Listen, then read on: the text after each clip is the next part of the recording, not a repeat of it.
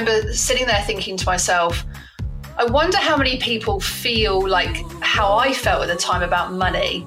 How many people feel an incredible amount of judgment, fear, shame, guilt, all of these emotions that came up around money. Just that word money, just me saying that will trigger an emotional response, because that's the way that our brains work.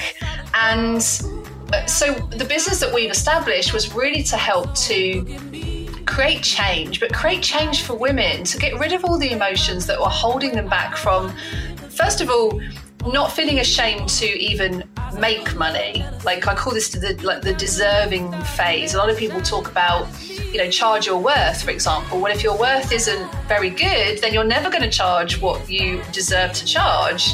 And so I wanted women to feel comfortable to be able to charge their worth, charge what they needed to charge in order to have the life that they want to live.